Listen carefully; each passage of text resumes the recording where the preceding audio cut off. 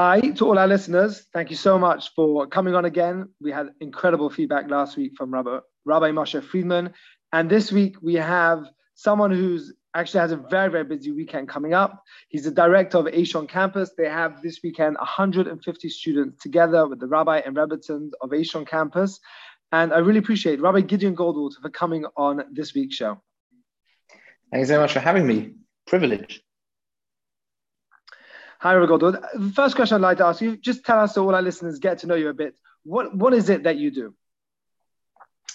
What is it that I do? Okay, so I guess you mentioned it already. I work for Aish UK and I run our campus department, which basically is all events and programming for Jewish university students across England, branching a little bit into Scotland as well.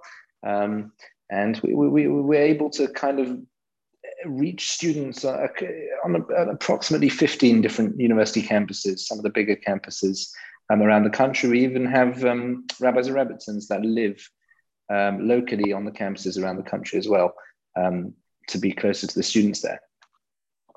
And together with that, we do the exciting bits. I missed out the exciting bits, which is like we take students away on trips to provide immersive experiences for them, trips and weekends to get them away from their kind of regular lives and give them a chance to experience Jewish education in a far more kind of wholesome way, away from home.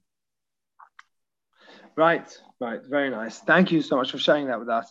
Okay, so here's a question I've been asking during the week to our guests on the show.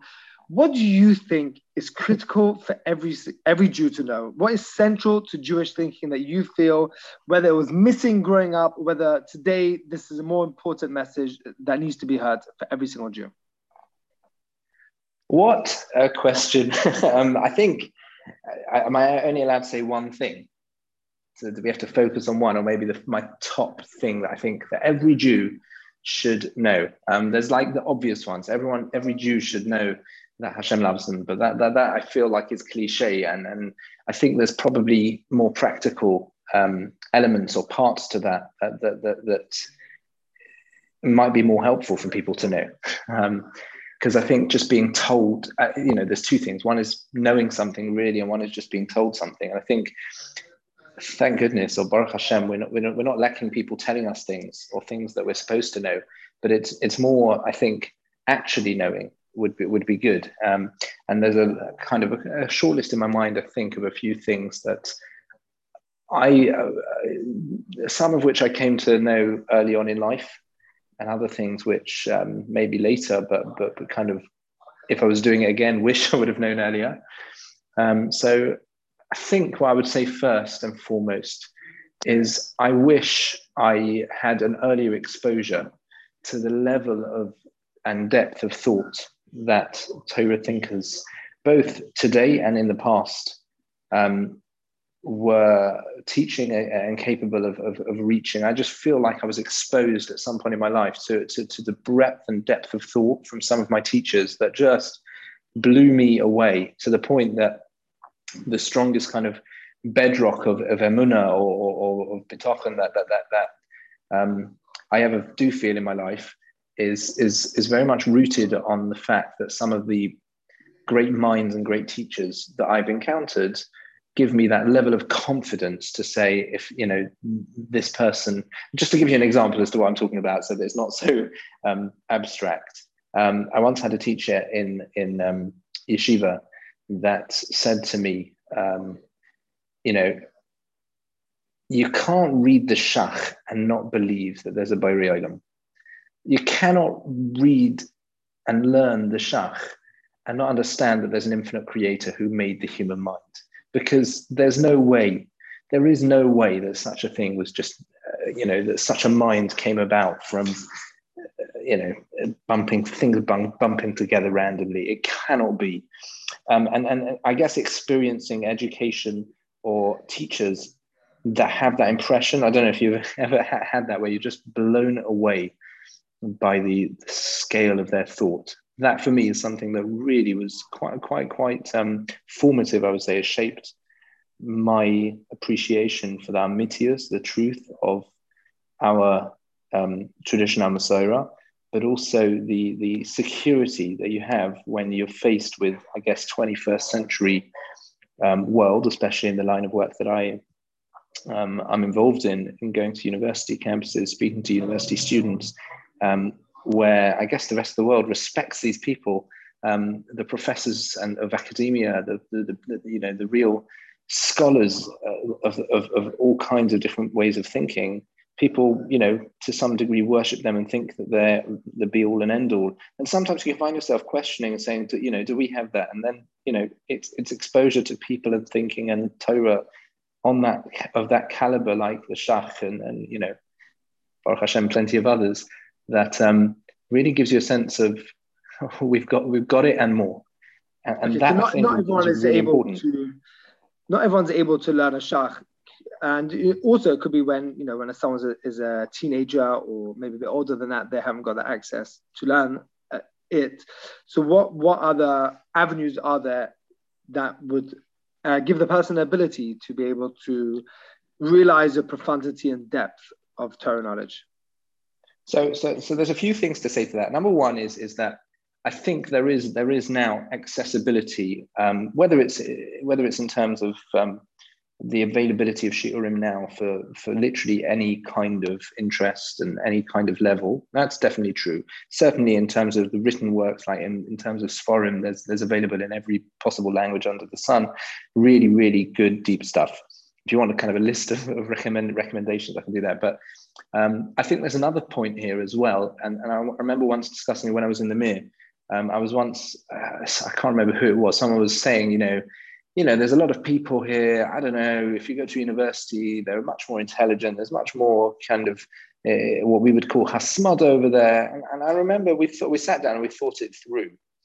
And I said, step one, pretty much everyone in the room that I was sitting in, the base medrash that I was sitting in the Mir, pretty much everyone in the room was on some degree trilingual before they walked into the room. They spoke 3 languages as a baseline, even the weakest boys in the whole base medrash, right? Now, find me a university where that's the baseline of entry, right? Then look at the hours in terms of the schedule of the day. I've having been on campus and seeing student schedules, I don't want to downplay anyone, but I mean, I don't know, some of them are on 5-6 hours a week. Yeah, it's insanity. You compare that to a yeshiva schedule.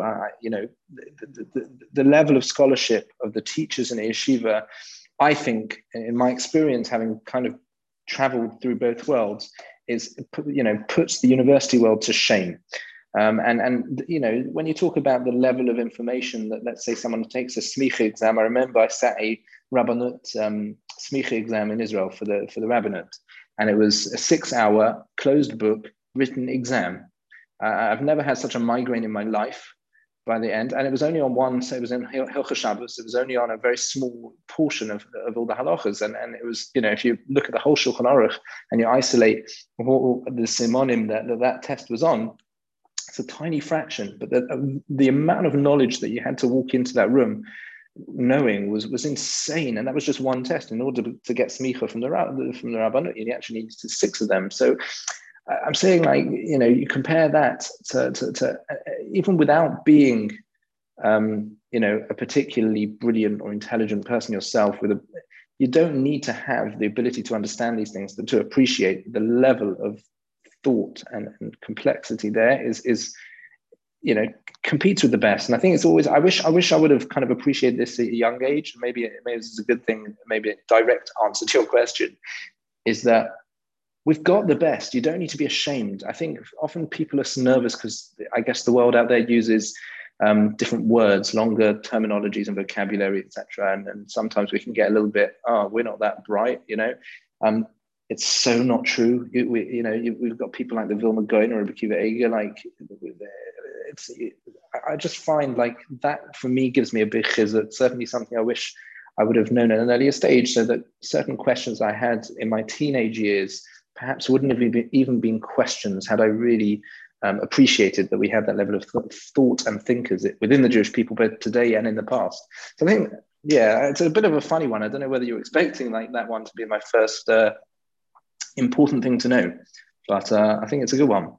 No, I do like that. Thank you. I appreciate it. Every person's experience is different. I just want to go back at the beginning. You said, maybe it is said enough how much Hashem loves us. I think the fact that the Thank You Hashem movement has been so big recently shows that there was perhaps a lack of that in the world, in the Jewish world. How do you see it? How do you experience that love of Hashem? How do you formulate it in your mind, and how do you help that get through in your life through that knowledge?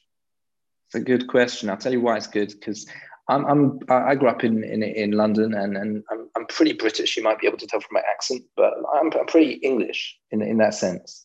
And for those who know, English people and emotions is often assumed that they don't go together. But I always tell people in one way, I'm a very emotional person. There we go. We're getting all deep and personal, but the two are not a contradiction. The two are not a contradiction. You can be very British in all the positive senses, which is being very polite and formal and all that kind of stuff, whilst simultaneously being a very emotional person and connected emotionally both to other people and in this context to Hashem. And in the context of your first question, linking it to the second question, is I wish people would have taught me that younger as well, as in, you can have an emotional relationship with Hashem, that doesn't result in you becoming less British or being, more kind of less proper, etc. Just like you can enter into a relationship, you can get married, you can, etc. With whatever personality you have, being in love with someone doesn't mean changing your personality. That's very important. And that means loving Hashem and being in a relationship with Hashem, i.e. recognizing that not just that you love him, but he loves you, doesn't mean changing your personality. In fact, your personality has nothing to do with it. And that for me was a little bit of a paradigm shift when I realized that. You don't need to become, for example, I don't want to speak about specific groups of people, but, for example, some of the yeshivas that I went to, it was like, there was a certain pressure to behave in a certain way, to dress in a certain way, etc., in order to express how well you were doing, I guess, in yeshiva. How close to Hashem, what did your davening look like? And I always felt that, yes, when it's based on how other people are behaving, that might express certain things, but it definitely doesn't express your actual relationship with Hashem. That's between you and Hashem. And the expression of that is often not external, but internal. So, for example, someone once told me, the people who really know how to daven, you might not even see it on their face. They might just be sitting there, and you might look at them and say, oh my gosh, then it doesn't look like they're davening at all. And they're just, now it could be, they're not. It could be they're just standing there doing nothing. But when I got to spend time with Rabbi Yitzchak Berkowitz, one of my rebbeim, I think we share that in common, you don't see him when he's davening. You just see a man standing still with intense concentration. But if you were to stare at his face, you would see a kind of calm, serene look. You wouldn't see this intensity of sweat. What does that mean? That he's not connected in a way? Like, on the contrary, it's so developed that process, that emotion, that connection, I think, is on the inside. But I'm kind of going off topic, because I feel ultimately it's so important that young people and everyone knows that Hashem loves them. And I feel like the word love is because in the world we live in is so misused, and relationships are so misunderstood, and romance is such a kind of perverse concept that we're scared to talk about it. We don't speak about it in the right way or enough. And I guess definitely top of the list of what every Jew has to know is that it's real. There is a relationship, just like you have a relationship with your children, with your spouse, with your friends. That connection can be there for you with Hashem. And if you don't have it, just imagine like what life would look like if you had a connection with the infinite creator of the universe in that way. And I'm talking to myself here, like, how awesome would that be if you wake up in the morning and that's what you feel? It's like when your best friend comes, you're so excited to you're counting down the days, and they're like, or you're living abroad from your loved ones, your parents are abroad, and then they let you know they're coming in 2 weeks. So exciting, you're counting down the days, and then the day has come, you haven't even seen them yet, but it's the day you're going to see them. So exciting. can imagine like living with that feeling the whole time, like, you know, that you're really with someone you love, like that's what we're striving for. That's what we're striving for, I think. Right, to have that emotional connection with Hashem. That's really, really beautiful, and it's also great to hear that that's what you feel, because I also feel very much so. I didn't say I feel that. I said I'm talking to myself. That right. No, it's allowed. It's fine. It's great. It's great that that's what you feel and what's what you think. That's critical and central to Jewish thinking. Okay, thank you. There's a really amazing point. Well, I have a new question that I'd like to ask our guests toward the end of the show, and that is the following question: Who is the most influential person that you came across, or who had an impact on you, and how did they have an impact on you? Wow. See, all these questions I could spend like, maybe it's just me, my personality, I could talk for forever, but there's one person that comes to mind because I've thought about this before, and it's someone who had an impact, although I only ever met him once. Is that allowed? Does that count? Sure. If that's the most influential person in your life. So I once had the tremendous honor of meeting and hearing from Rav Noach Weinberg, but I say he had a massive impact on me, not necessarily because of that one time I met, but more from his teaching and potentially his students. I think his ability to kind of get down to the root issue. He always had a way of cutting down to the core, stripping away all the kind of narishkeit or the things that don't really matter, with whatever it was he was talking about, whether it was tefillah, davening, whether it was how to get the most out of life. He had this way of breaking it down to the fundamentals. And definitely when I was probably about 16 or 17 when I first met him, it went straight through. It went straight. It was like, that is exactly what I needed to hear right then. And it really, really impacted me. And I remember, I'll never forget, I think it was in my first or second year of yeshiva when I heard that he had passed away. So that was probably going on about 12 years ago, I think now. And for someone who had only ever met him once, I remember being deeply impacted and moved, even though I didn't really know him and he didn't know me. And for me, that was quite reflective of who he was and everything that I've learned about him as a person since then. Could you give one example of what he said that really made me that one thing? I will never forget him when when I heard it from him in person, when he told a famous story that he said about defining your terms.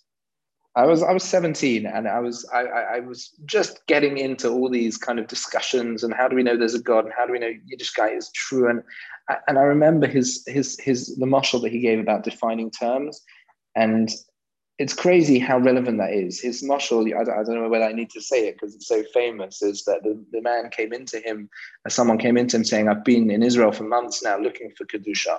Been looking for holiness over the whole of Israel. I went to Eilat down south, I went to Golan up north, and I can't find Kedusha anywhere. And it's Israel, I should find Kedusha.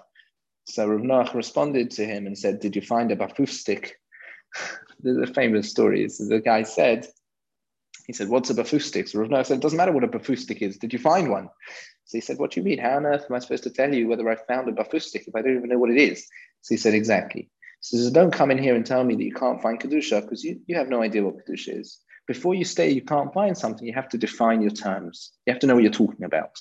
And for me, that's been like so many times, and it's not just in Yiddishkeit and Torah thinking, but I think interpersonal relationships as well. Whenever you find yourself in like a dispute or an argument with a friend or someone, whatever it is, if you stop and take a step back and ask, hang on a minute, have I, what is it that we're actually talking about here? Have we defined, you can often realize that you're not arguing or that you're arguing about something that really doesn't matter, or et cetera, et cetera. And for me, that one kind of just incredibly clear, lucid way of explaining something to at the time, teenager, that suddenly it clicked and I said, yeah, gosh, the most important thing when you're ever discussing anything is to define your terms. And that's true in learning as well.